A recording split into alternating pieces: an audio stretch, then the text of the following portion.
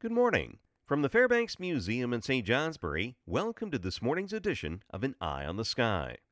Our latest spell of mild November weather sent readings into the upper 50s and 60s yesterday afternoon, not as warm as last weekend, but well above average for mid November.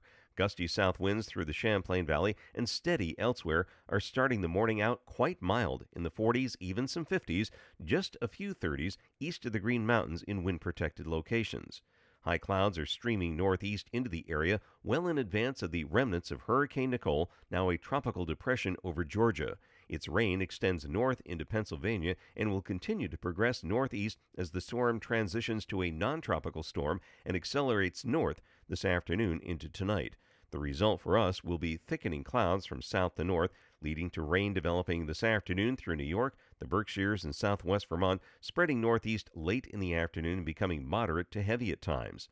This first surge of rain associated with the warm, humid air lifting north. As the storm becomes non-tropical, some drier air works into the storm, causing the rain to diminish to showers from southwest to northeast overnight, except persisting through the St. Lawrence Valley. Meanwhile, a storm that brought early season snow and blizzard-like conditions to the Dakotas and parts of Minnesota yesterday features a cold front extending south from Michigan to Texas. This front arrives from the west tomorrow with a second period of heavier rain and showers tomorrow morning. As the cold front moves to our east, the storm consolidates through Maine and then into the Canadian Maritimes Saturday evening. A chilly west-northwest airflow follows, feeding leftover clouds and a few showers over northern areas, especially over the higher terrain, Saturday night and Sunday. It will be cold enough for some wet snow over the mountains. While enough drying occurs, southern valleys will see some breaks of sun on Sunday afternoon. The cold weather really settles in for early next week. Temperatures generally during the day only in the 30s and low 40s and dropping into the 20s and a few teens at night. Another storm may approach midweek with enough cold air in place to suggest at least some types of winter precipitation. This is part of an anticipated change in the weather pattern, which will favor more cold episodes than warm ones from mid-November into December.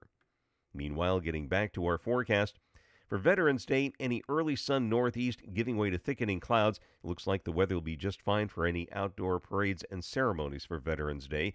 Rain will develop, though, this afternoon, starting in the southwest, parts of New York, southwest Vermont, and the Berkshires early to mid-afternoon, reaching northeastern sections later this afternoon, holding off in most of New Hampshire until dark. It will be mild, highs in the 60s, fairly breezy out of the south, especially west of the Green Mountains. Tonight, the rain could be heavy at times through this evening, tapering to showers southwest to northeast after midnight, except steady rain in the St. Lawrence Valley. It'll be breezy and quite mild overnight, lows holding in the 50s to near 60. Tomorrow, rain and showers locally heavier in the morning, tapering to a few showers west to east in the afternoon. A few breaks of sun in the valleys, highs in the 60s, except 50s in northern New York and the St. Lawrence Valley. Temperatures will be steady or falling during the afternoon. That's the weather story from the Fairbanks Museum in St. Johnsbury. Make it a great day. I'm meteorologist Mark Breen with an eye on the sky.